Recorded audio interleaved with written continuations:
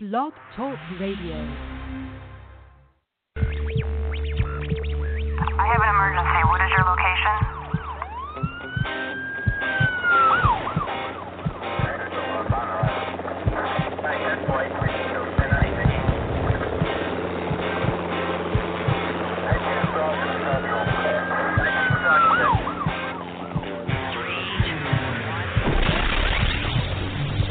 Rescue Radio, because there's a war for your soul. Yes, welcome to the war. Let's pray. Father God, we thank you for this day. We thank you that your will be done on earth, even as it's being done and declared in heaven. Thy kingdom come, thy will be done. Lord God, may we as your people be bold to proclaim your will, not to be afraid or ashamed, Father God, to speak rightly according to the words of our mouth, that our heart's intentions will be anchored in your truth. I thank you, Jesus, that you spoke to us, you taught us, you showed us how to live, you showed us how to believe and how to walk and follow in your truth. So I thank you today, Jesus, for dying on the cross. I thank you for paying the price. I thank you for raising from the dead. I thank you, Lord, that you have brought us victory. I thank you for giving us power in our words, power over all the power of the enemy, power to bind, to loose, to release, to permit, and to forgive. I thank you also, Lord God, that you have made promises to us. And those promises are good because they're coming from your mouth, your heart, your word. You said, I will never leave you or forsake you. I will not leave you orphans. I will be with you. You said, no weapon formed against you will prosper. So I thank you for the covering of those words over all of us today, our families, those who work for us, pray for us, and love us, that you cover our hearts, cover our minds, cover our physical bodies, our well-being. Lord God, the things that we're set as stewards over to manage, that you protect our properties and the work of our hands, that you'd promote and multiply and leverage the things that you've given us so that they would be multiplied for the use and service of the kingdom of God and for the recovery of lost souls. I thank you, Jesus, for your word, and may I speak today with your word as the oracles of God. And I ask you these things in Jesus' name, Father. Amen. Well, what did you say? We're going to be talking about words today and how words affect us and others and even our eternal destiny. You know, we think of, I don't know if we think about words we that often, we just say them. How do we think? We don't think about the power in our mouth, the power of our words, the power of our little tongue. The Bible says, Proverbs 18:21 says, there's death and life in the power of the tongue. With your tongue, you can crush and you can encourage, you can build up and you can tear down. And I think that with our words and how they affect others is the fruit of what's in our heart. Because the Bible says, what the heart is full of, the mouth speaks. So it's like the what is written and displayed in our heart. The contents of our heart are displayed through our words. We know that words can be creative, as we have seen when God spoke in the very beginning and he said, let there be light. Our words are also very creative for negative or positive influence and outcomes. We can speak curses over people. We can speak gossip, backbiting, maligning, rumors, or we can speak blessing. We can speak positive, hopeful, helpful things over our children, over others. And so there's power, there's creative power. And when you speak a word that is negative, murmuring, complaining, even against yourself, many of us speak words against ourselves all the time in our self-talk and our thinking, I should have, I could have, it's my fault. We're actually giving the enemy that power, the power in our own words, to use and turn those words against us, to beat us up, to set us in opposition to ourselves, to defeat the purposes of God, to divide the house, to conquer us, causing us to be doubtful, double-minded, hesitant, and confused. And so a lot of times when we're listening to our self-talk, it's really not us. It's the enemy who's prompting it through fear of, oh, no, and what if, and it's not going to work out, and why, the regrets of whatever. And so we begin to mull and meditate and muse on those things in our minds, and they begin to come out of our mouth. And as they come out of our mouth, Satan grabs them and can use whichever ones he wants to promote his kingdom, because they come out as an agreement. an agreement with the negativity. Negativity is a huge killer, and it comes out if the heart is discouraged, is down, is negative. Of course, that's going to come out of the mouth unless we've already asked the Lord to set a watch or a guard over our mouth, so that we don't allow these kinds of things to slip out into the environment where Satan can grab a hold of them. So our words can be creative. They're also very powerful, as we said. And with words, we build people up. We build ourselves up, or we tear down. We're going to have to give an account of our words. Obviously, the Bible says every idle word. We'll get to that later. But he says that we will have to give an account in the day of judgment for every word. Now, I don't know if that's possible even to comprehend that you and I are going to have to give an account of every idle word, unless, of course, those foolish words, those words spoken in fear, those words spoken in anger and outburst, unless they're forgiven, covered under the blood of Jesus, and then are not fair game to be exploited by the enemy, and they're not going to be used against us. But many people chatter and gossip and are bitter and backbite, and they think nothing of it. And these people call themselves believers or followers of Jesus. It's just they don't mix. It says in James, shall salty water and fresh water come out of the same fountain? And our mouth is like a fountain, and we seem to have the ability to make fresh and foul water, salty water, come out of the same fountain. It's very incredible and that's another indication, too, of the fact that there's a war going on inside of us, that there's two kingdoms inside of us, really. There's the kingdom of God, which is built on the Spirit of God bearing witness with our spirit and coming into the fullness of that new nature. And yet there's also still hanging around that carnal nature, which we are to reckon as dead. And the only way you reckon it as dead is don't feed it. Don't add fuel to the fire that you're trying to put out. Don't keep talking to yourself, mumbling, grumbling, complaining, and then allowing those words to nourish you and teach you, because they're not wisdom. So words can also get us in trouble. And let's look at Matthew for a second. This is a huge kind of a controversial issue, but it also becomes a serious admonition, cautioning by the Lord. He says in Matthew 12:31, therefore I say to you, every sin and blasphemy will be forgiven men, but the blasphemy against the Spirit will not be forgiven men. Well, what does blasphemy have to do with words? Well, obviously, when we're blaspheming, we're speaking, we're saying something, we're cursing something, we're not believing something, we're calling something, especially in this example, calling the Holy Spirit something he is not. It says, everyone who speaks a word against the Son of Man, it will be forgiven him. But whoever speaks against the Holy Spirit, it will not be forgiven him, either in this age or in the age to come. Now, words. Here again, we see the power of words. And words are our signature on things. Words make agreements with things. Words lend our approval to things or our disapproval, and our acceptance or our rejection. And in this case, blaspheming against the Holy Spirit. The Holy Spirit has been sent to lead us into all truth and victory and triumph. That's his job. His job is to convict the world of sin, righteousness, and judgment. And so that means that when the Holy Spirit is working in our lives, he's not here to condemn us. That's not what conviction means. Conviction means to be drawn into persuaded and come into an agreement with. So he's convicting us. He's trying to show us something, one of our blind spots, something we don't see. And I think one of the bigger, most important prayers we can pray is, Lord, show me. Don't show me all of everybody else's faults and how they could change their life and how they could be better and how they could do it right or do it different. But show me myself what I'm missing, where I'm becoming, unempathetic, if that's a word, where I'm becoming harsh, where I'm becoming judgmental, where I'm becoming blind to my own blind spots and thinking I have none.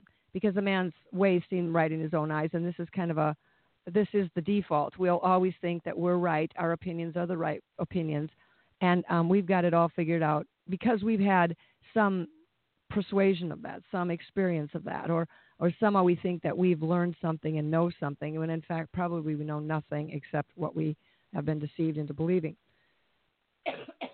Excuse me. But in this scripture, he says, anyone who speaks words against the Son of Man, it will be forgiven him. In other words, the blasphemies, the scoffing, the bitterness, the reproach that Jesus suffered, it will be forgiven him, because Jesus already forgave us for that.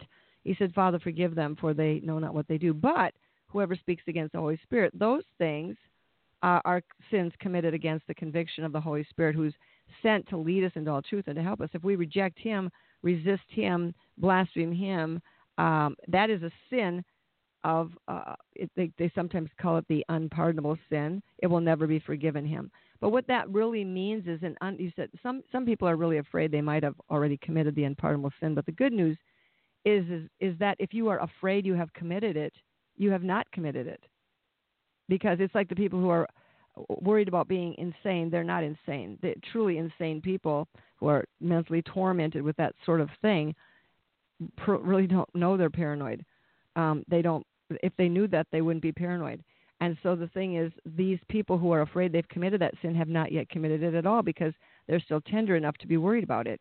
But the people who harshly blaspheming the Holy Spirit, rejecting, hardening their hearts to the conviction of the Holy Spirit, if they don't repent, if they don't ask for forgiveness, that sin is a sin that cannot be forgiven. God said, I cannot forgive you if you don't forgive.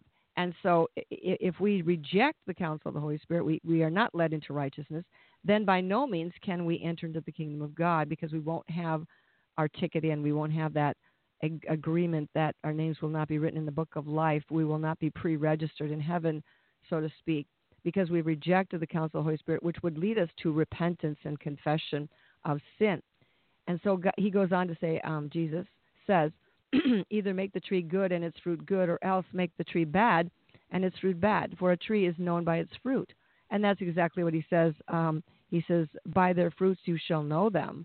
That we judge an apple tree by the type of fruit it produces. Is it good? Is it bad? Is it wormy? Is it blighted? We judge people too, discern, if you will, what the characters, what the heart intentions, motivations are by what we see coming out of their lives, and especially what is coming out of their lives when no one is watching.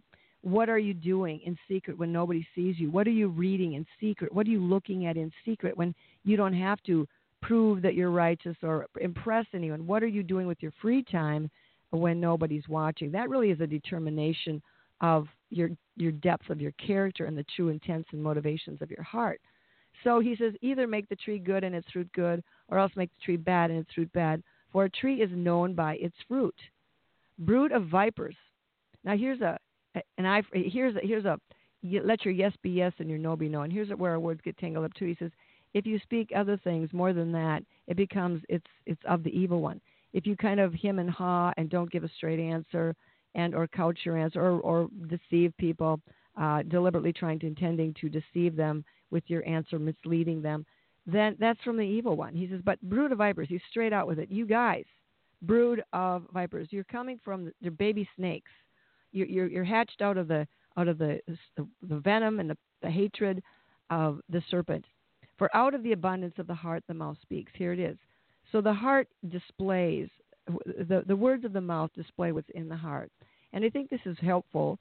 This is very creative, very helpful and productive for those who are willing to examine what's coming out of their mouth and just actively examine it. What did I just say? Did I say that? Did I mean what I said? A lot of times people say, oh, I didn't mean it. I was just joking, blah, blah, blah. But really, a lot of times they're saying a veiled truth, but they just don't want it to be straight out. But Jesus is going straight out here. You brood of vipers. How can you, being evil, speak good things? He's got it all figured out. You are evil at the core, and how can you bring out any truth? How will you speak anything that's truly good? It may look good. It may appear to be momentarily right and appropriate, but it's not, because ultimately the fruit of it is treachery or betrayal or deception or cunning or any number of demonic characteristics are attached to it. He says, the good man out of the good treasure of his heart brings forth good things. An evil man out of the evil treasure brings forth evil things. So again, what the heart is full of, the mouth speaks. And if you will listen and be brave enough to allow the Lord to examine your words, what you're saying, and really understand that under pressure, when you squeeze the grape, it's put under pressure. What's on the inside will come out. When you're under pressure, what's on the inside will come out. And when you're under pressure, you can still be full of faith and kindness. This doesn't mean you have to go la la la la la and ignore and deny what's going on. It just simply means that you're handling it with wisdom. You're handling it with patience. And a lot of times, the best thing to say in a pressure position like that is nothing. It's not time to speak. It's time to be quiet. It's time, like Job. He endured with patience, and so did the others. Abraham, a patient man. They didn't reproach God. They didn't question God. They didn't blaspheme. They didn't become bitter. They became quiet and listened, and were trying and wanting to learn what was going on here and understanding. Because understanding is critical in every trial, that you understand what the will of the Lord is, what is spiritually going on here, and what's God's goal in this, what's Satan trying to do to take you out, because they're both working in the same place at the same time to prove their point.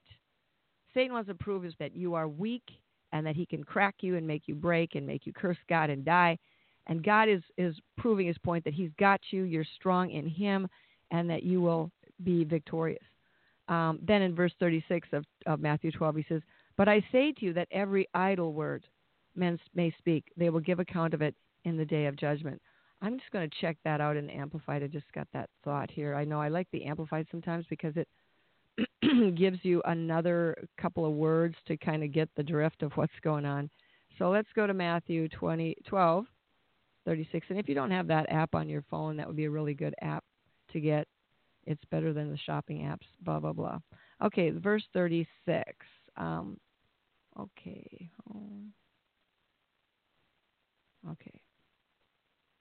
I'm going to start with verse 36. "But I tell you, on the day of judgment, people will have to give an accounting for every careless or useless word they speak. For by your words, reflecting your spiritual condition, you will be justified and acquitted of the guilt of sin, and by your words, rejecting me, you will be condemned and sentenced." That is pretty much says it. So our words, we don't think we just use them. We just splash them all around. We use them as actually words can be swords, weapons. We just splash them around and hurt people. And we'll get into the Proverbs of what a foolish man does in a minute. But he says, "The good man out of his inner good treasure brings forth good things, and evil man from his inner evil treasure brings forth evil things. But I tell you," I'm rereading, "on the day of judgment, people will have to give an accounting for every careless or useless word they speak. For by your words, which reflects your spiritual condition," that's just exactly what we said, "you will be justified or acquitted of the guilt of sin. And by your words, rejecting me, you will be condemned and sentenced." The guilt of sin. Actually, guilt says, I did something wrong. I did something bad. In other words, guilt says, I sinned. And in truth, we do sin. We're not created to sin. We're made in the image of God. We feel guilty when we sin. Sin is contrary to our divine nature. But when we sin, many people, when they sin, they deny it. They play it down. They make an excuse. They blame someone else. They just don't want to deal with it. Don't even call it a sin. They make an excuse. They justify it. And so therefore they are missing the opportunity to confess it, to repent, and to get set free. So he's saying our careless words, our useless words, our idle words, if you will be called into account. Because why? Because we are given an opportunity to be justified by right declaration. And so when these things happen, if we're wise, we'll say, wait a minute, what did I just say? What did you just say? And a lot of times we get offended by other people's words, but I think it'd be interesting if we start getting offended by our own words that come out of our mouths, that are setting us up in opposition to the Lord, that are putting us in a difficult place where we will maybe have to give an account for a word that we don't want to give an account for at some point in time. So the words that we speak can get us in trouble. James says, let every man be swift to hear, slow to speak, slow to wrath, for the wrath of man does not produce or bring forth the righteousness of God. How many times do we go there, though? We become extremely angry, upset. We blast somebody before we even know the whole story. We're making a decision. We're making a judgment. We're declaring things foolishly because we don't even know. And really most of the time we never do know the whole story. You never do. So when you make a definitive statement and blast someone or judge someone, the problem is you don't know everything. You don't know why they did that. You don't know what the generational story is. You don't know what their background is. You don't know what the spiritual warfare or assault that's been put up against them. You really don't know. And when you really don't know, then it becomes a judgment against you for judging them. So so let's go to Proverbs. So James, every be swift to hear. We have 2 ears. Let's be swift to hear, to listen, to take in information, to discern it correctly, not according, and don't run it through our own biased filters of bitterness or hurt or offense or our old soul software programmed through the pit. Let's hear it clearly as freshly spoken, hear it for intent, for content, and to listen. He said, be slow to speak. In other words, you don't have to give a quick answer. I mean, people like to fight back and give a quick jab. It's just like boxing. Speaking is not necessarily like boxing. Some people are more slow to speak. They have to go home and think about it for a while. And that's wise. Be slow to wrath. Because when you are pulled up into wrath, you're committing your body. You're committing your immune system. You're committing your endocrine system. You're committing yourself to that course of anger and wrath. And wrath and anger stir up discord in the body. They stir up inflammations. They stir up the immune system. They stir up your fight and flight system. And so your body goes into a different heightened sense of awareness or danger. And so when you're committing yourself to wrath, you're going to go that course. You are pulling, your whole body is forced to go into a place that does not produce health, and it does not bring forth the righteousness of God. Vengeance is mine, says the Lord, I will repay. And so when we go in this place where we are, rebellious, bitter, judging, whatever, then we begin to have problems with what is going on in our own body.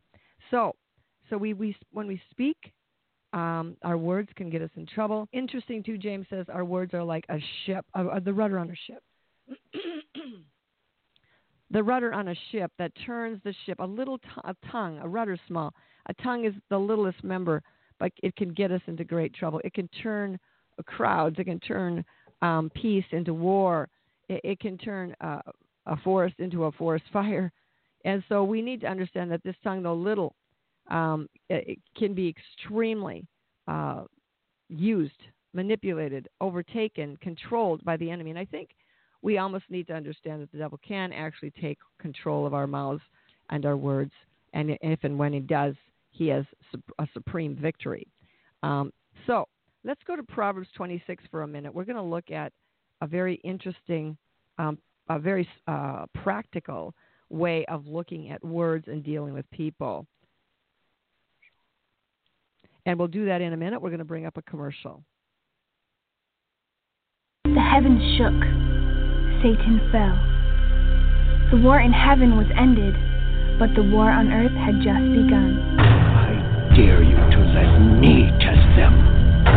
Would you test them to find fault with me? Let them choose for themselves whom they will serve. Perfect disguise. So subtle, and yet alluring. You will be more like him. That is why he has marked it as separate. More like him? Here.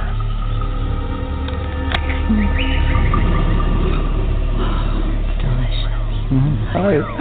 You see? Nothing to fear. But I am afraid of one thing. Oh, what is it, my darling?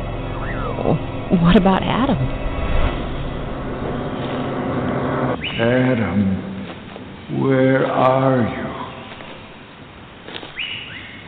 Adam. You lied to us. It's time you all suffer like he made me suffer. Those two are guilty, and they will pay. Unless one can be found who is willing to pay the penalty for them. And I demand my rights to a fair trial to determine my rights.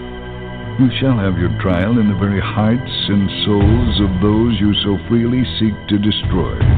Well, then let them judge this matter. Let the accused become the judge, and the judge become the accused.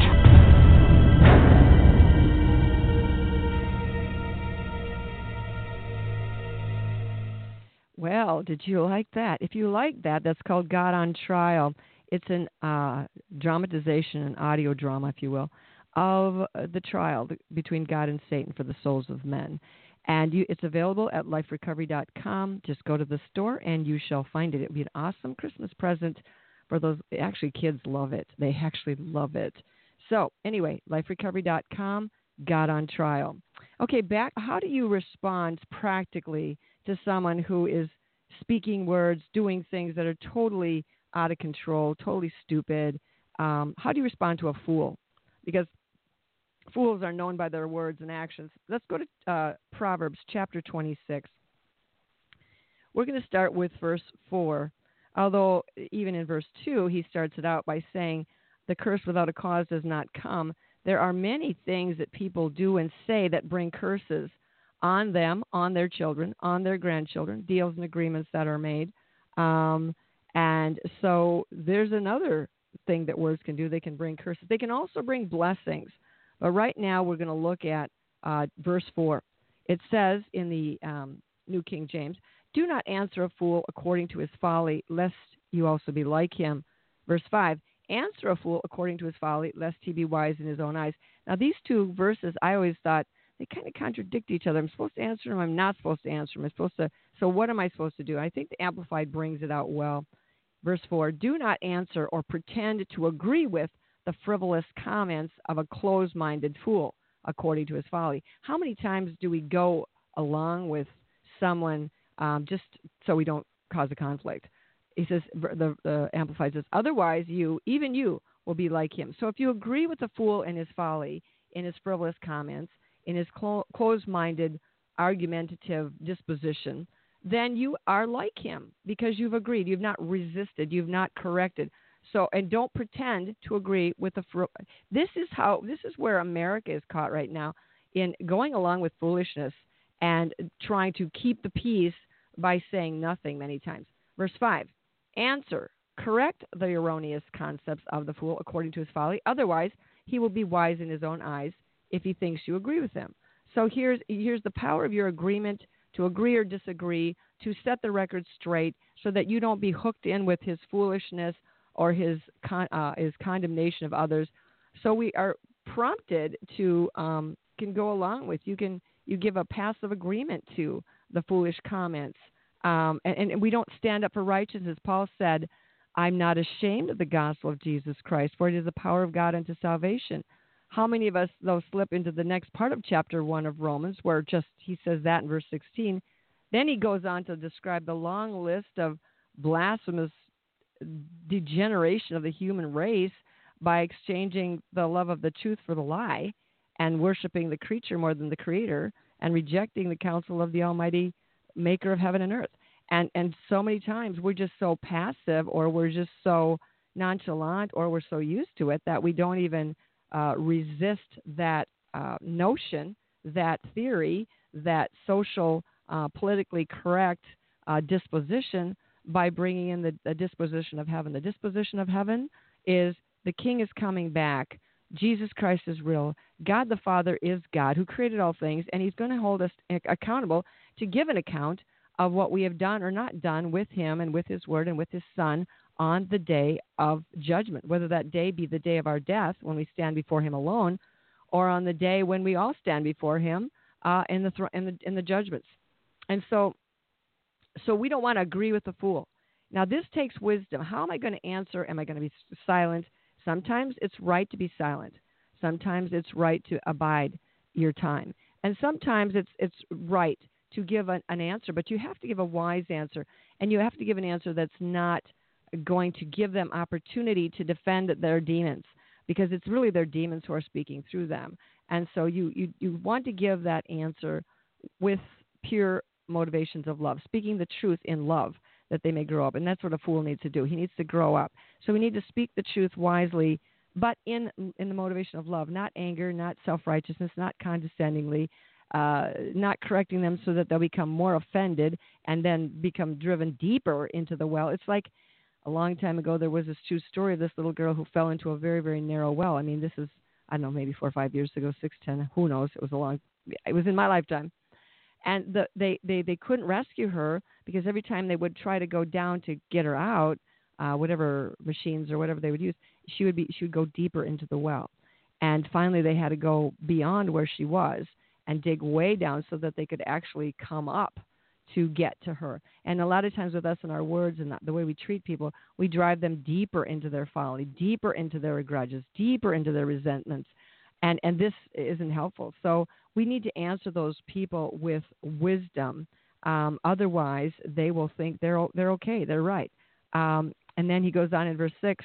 Verse 6 says, in the New King James, he who sends a messenger by the hand of a fool cuts off his own feet and drinks violence. Like the legs of the lame that hang limp is a proverb in the mouth of the fools. So he's saying, you can't trust the fool to render the message clearly in other words, it's like playing that old game telephone.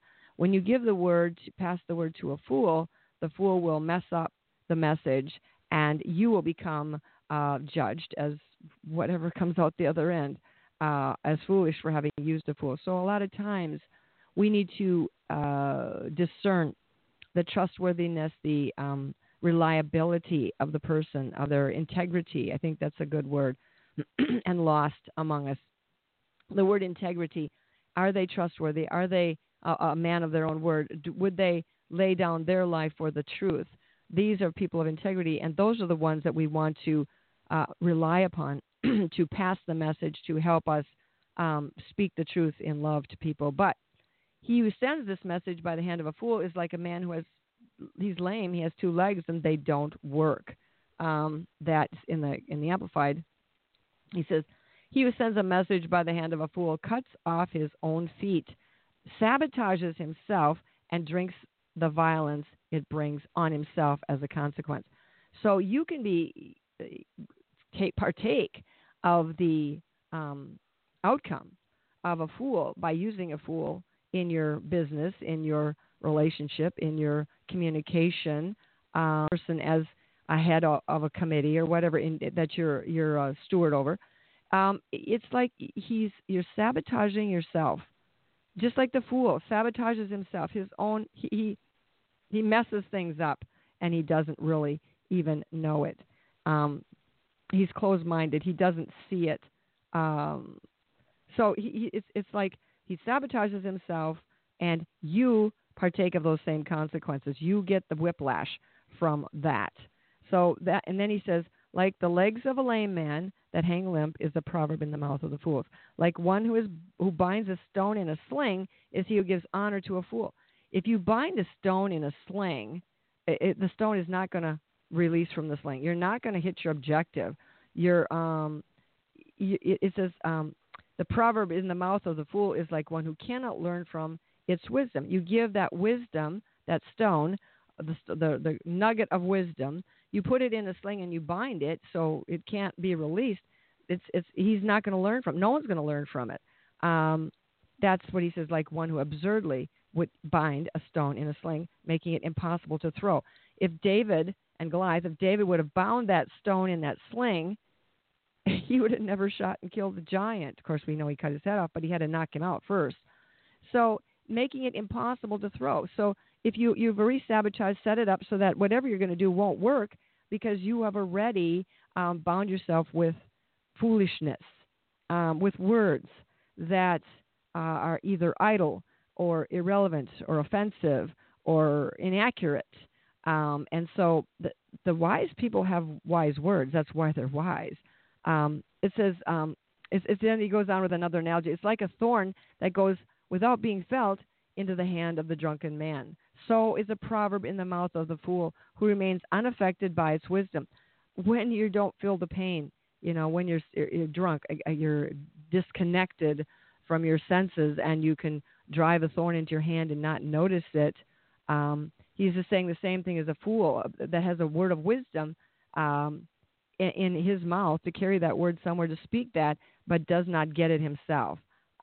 Or he says it's like the careless archer who shoots arrows wildly and wounds everyone. This is exactly what we have going on right now. We have people in society who look to be wise in their own eyes. He says in verse 12, "Do you see a man wise in his own eyes? There's more hope for a fool than for him."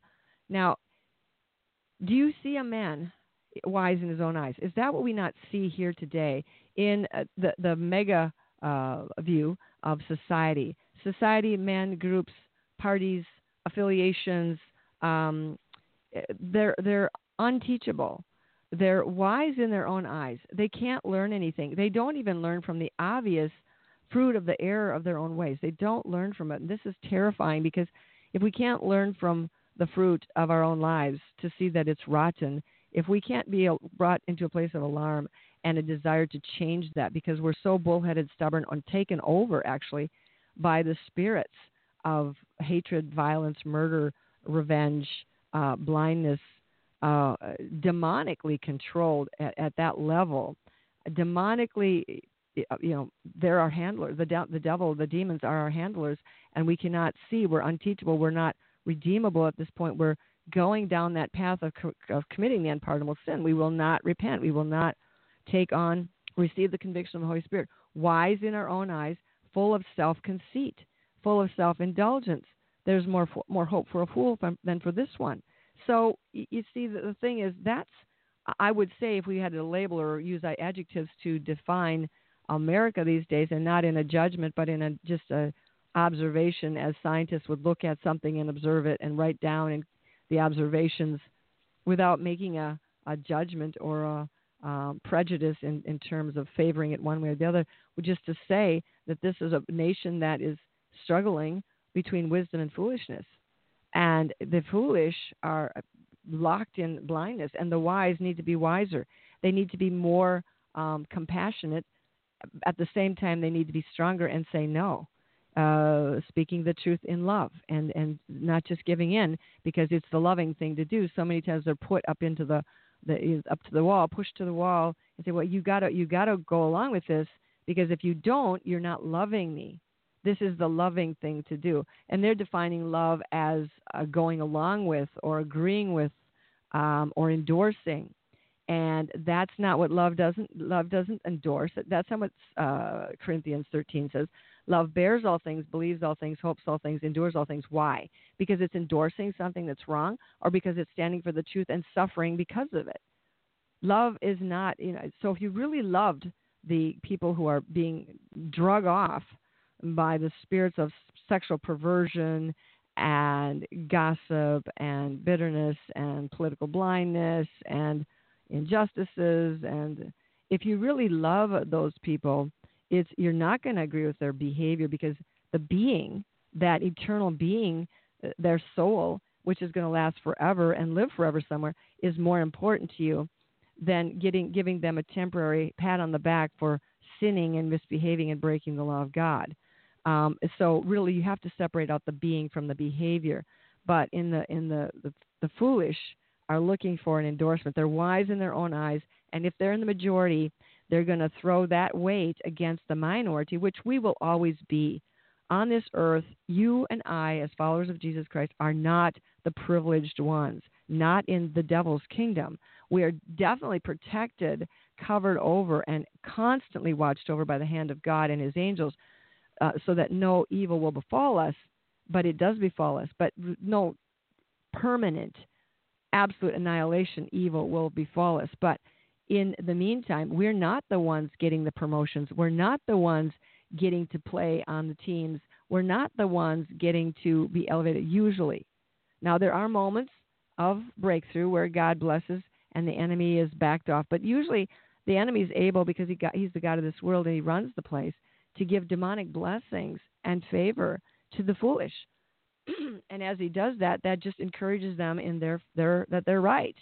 I think even Christians, even in the book of Job, even those friends of Job's, they were using the outcome, the benefit, the reward, the financial blessings, the health, the home, the 3-car garage, 4-car garage, the $500,000, $1 million house, as a way to determine that the man, the owner of that home, house, whatever, was righteous. And that's not exactly the fruit that Jesus said to look at. It's not success as we would define it down here. That becomes the measure of the inward integrity of the heart. What the fruit is the fruit of righteousness, joy, peace, the kindness, the love of the Holy Spirit. The fruits of the Holy Spirit are the fruits Jesus is looking at, not outcomes of trials or circumstances. Because when you look at the outcome of a trial, some of the people were delivered from the lion's den, like Daniel, and some of the people were eaten by the lions, like hundreds of nameless martyrs who died in the Colosseums.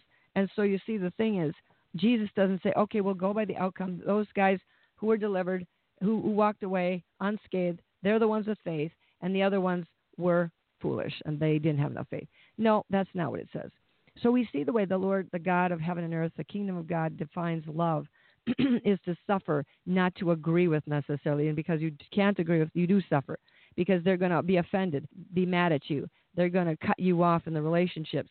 And so therefore, again, that's wisdom, truth, suffering. Because why? Because you want them to know the truth. You can't come over and agree with and endorse them if you want them to get out of that place. You can't say, you're standing within 2 inches of the gates of hell, and you say, oh, that's good. You're fine. You're good, honey. Isn't it nice here? Let's build a house here. Let's live here. Let's camp here.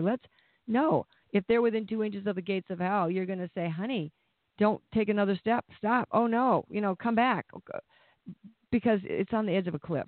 And, as a freaking out parent has a 2-year-old that's wandering to the edge of a cliff, you can relate to how terrifying and overwhelming that would be, and how your words are absolutely critical at that point.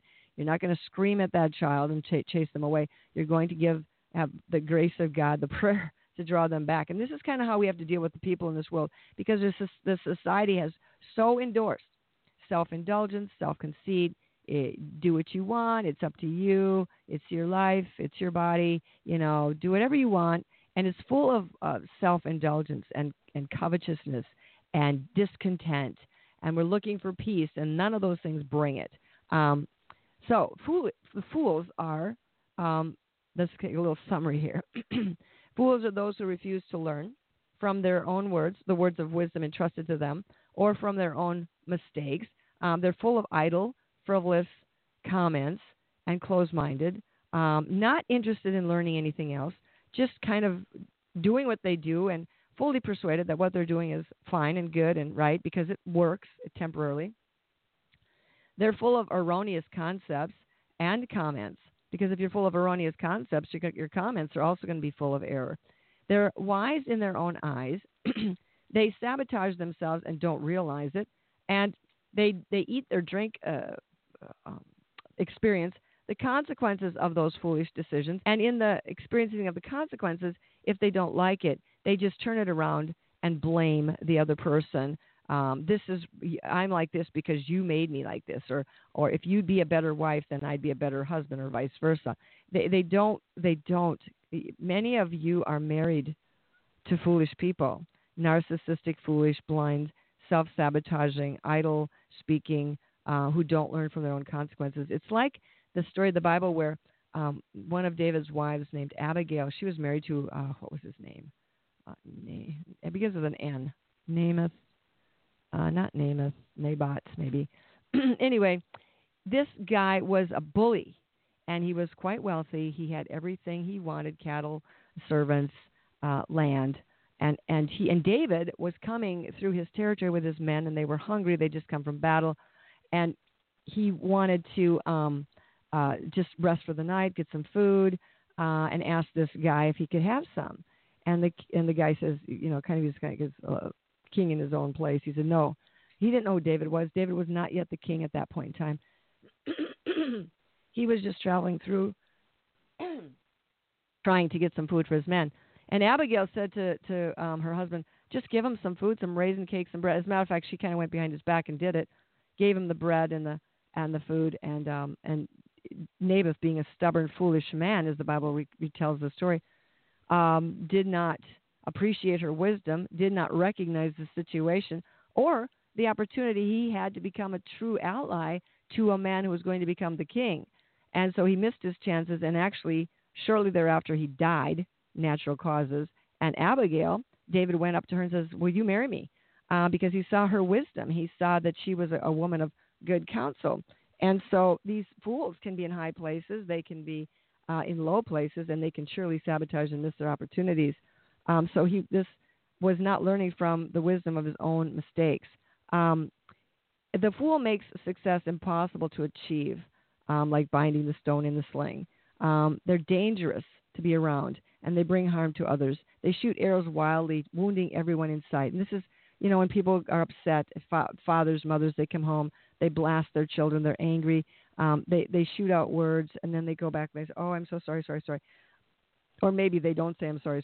But if they do say, I'm sorry, there's hope for them, that they can see that this thing that they just did was not them, and it wasn't something they wanted to do, as Paul says in Romans 7:20, and they can recognize there's something going on inside of them that's shooting arrows out of them to hurt and wound their loved ones, and they need to deal with this sniper that's hanging out inside of them that is not them, and they need to put it to naught and confess it. And the most important part about confession is you bring the what's in the darkness into the light, and when you confess, it's brought into the light. Satan has no more power. He doesn't have power in the presence of the light.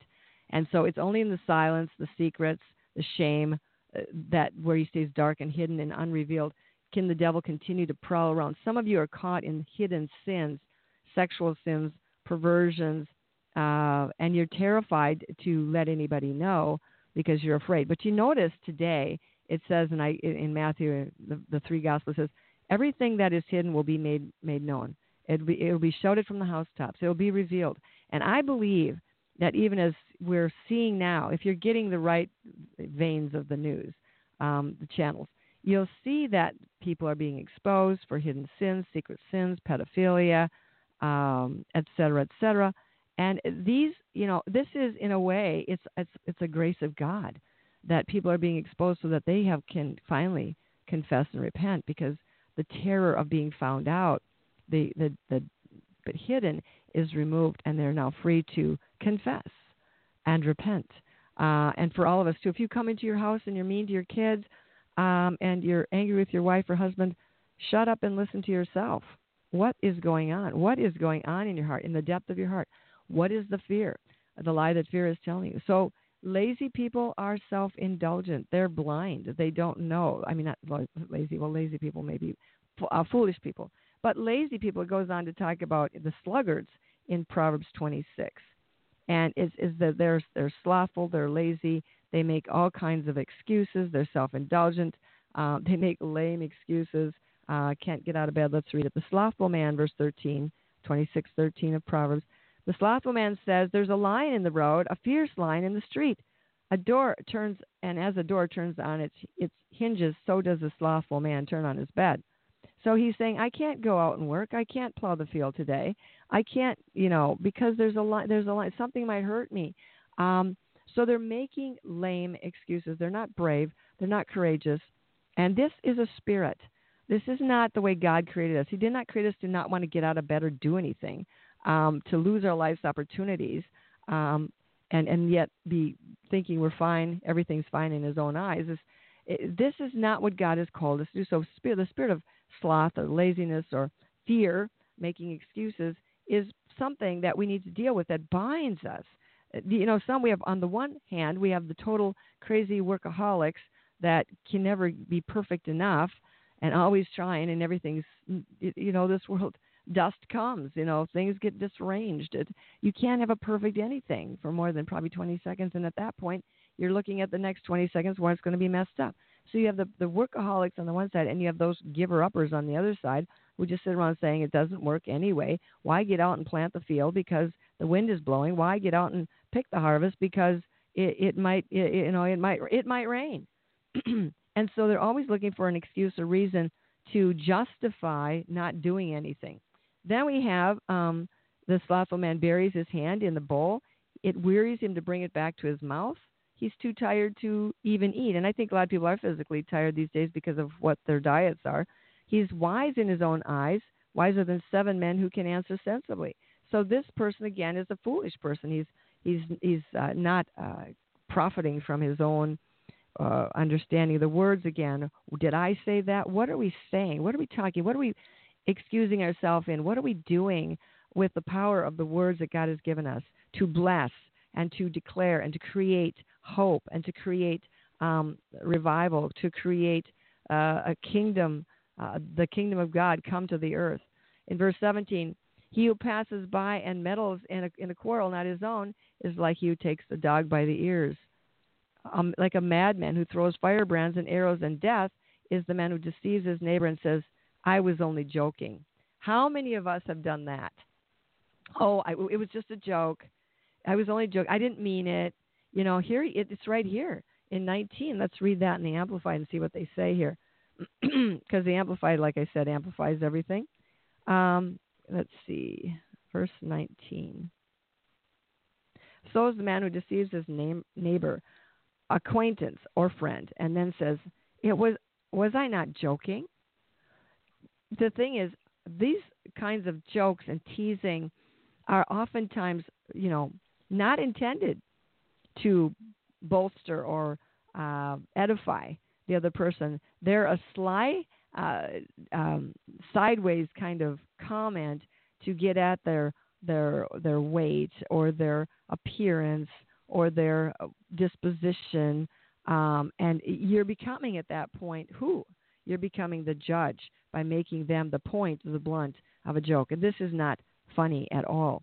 And some people who think, and this is so embarrassing to me, that some people who think they can put down their mate in a party or in a friend in a group or gathering and speak condescendingly or disrespectfully to their mate or expose them in public. This is not help the one who's doing this at all. As a matter of fact, it's doing the opposite. It's creating in the viewers, in those who hear, a certain terror, disdain, shock for the person, and sympathy for the one that they're trying to make the blunt of their joke. So remember that when you're going out on your parties, don't put your partner or mate down because it's only going to make you look really bad. So they're not really understanding what's going on. The madman throws firebrands and arrows of death as the man who deceives his neighbor. Now this is he says this joking is deceiving. It's creating pain. It's shooting fiery arrows that burn. And where there is no word, the fire goes out. And where there is no talebearer, strife ceases. He's saying, if you want peace, then stop shooting these arrows. If you want no fire, then don't fuel the fire. Don't add flame to the wood. Don't add gasoline to the fire. The talebearers, the gossipers, where they cease, the strife ceases. So strife, it comes from this bitter spirit of contention, stirring things up. The contentious man kindles strife. The words of a talebearer are like tasty trifles. They go down into the innermost body. Let's see what that's about. In 22, he says in the Amplified, the words of a whisperer, a gossip, are like dainty morsels to be greedily eaten. They go down into the innermost chambers of the body to be remembered and mused upon. Wow. It's like, this is juicy gossip, dainties. When we have little delicate dainties, which are deceptive meat, by the way, in Proverbs 23, I think it is. When we eat all these sweet, secret, gossipy little tasty trifles, as they say, morsels, they go down into the belly. And actually in Job chapter 20, when you do that, you get a bellyache. You get this venom dripping down from your mouth into your stomach, and you get a stomachache, and after a while, nothing tastes good to you either. So there are physical effects to all this stuff. believe it or not. So then, you can or not, verse 23, like a common clay vessel covered with silver dross, making it appear silver when it has no real value, are burning lips murmuring manipulative words and a wicked heart. He who hates disguises it with his lips, but he stores up deceit in his heart. This is not good. What the heart is full of, the mouth speaks. Every idle word we're going to give an account of. It's like we use these words to lay up deceit, but we're the one who's being tricked. We speak, pretend kindly. When he speaks kindly, do not believe him, for there are 7 abominations in his heart. Though his hatred is covered up by deceit.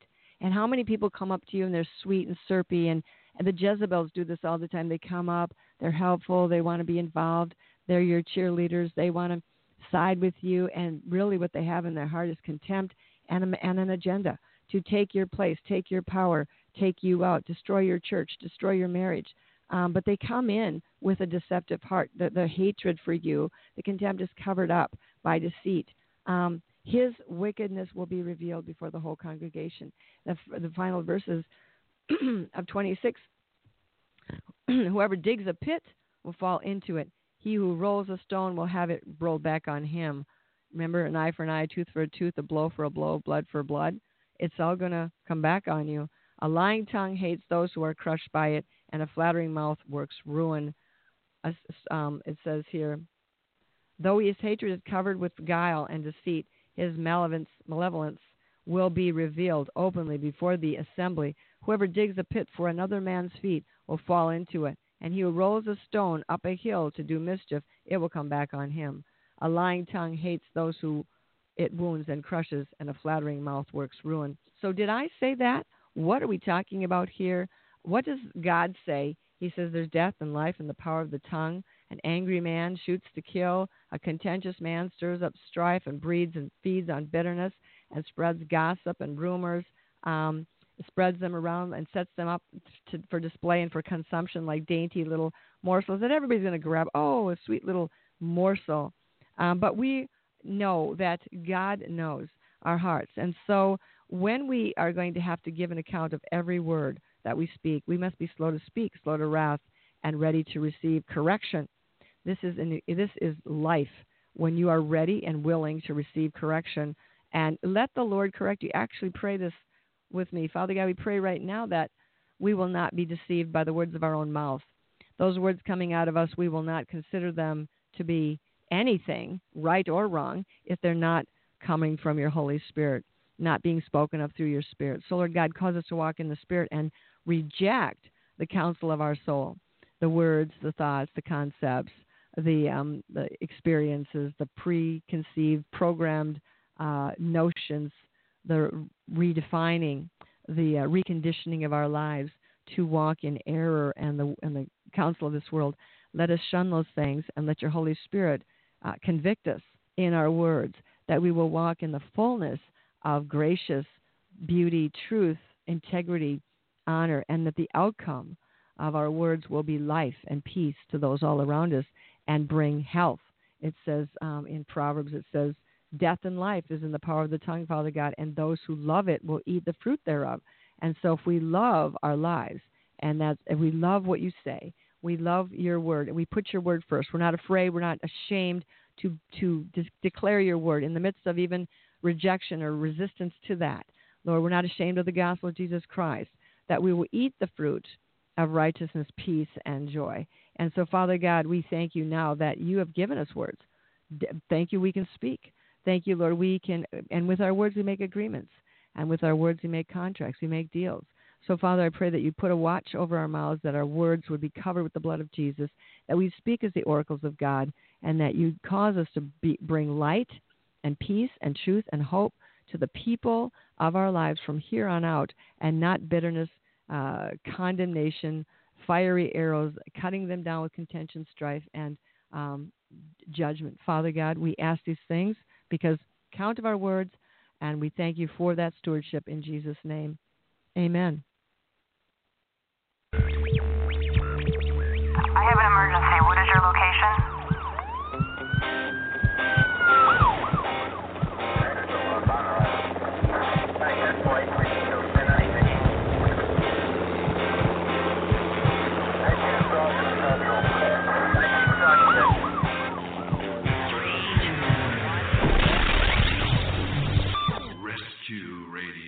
because there's a war for your soul.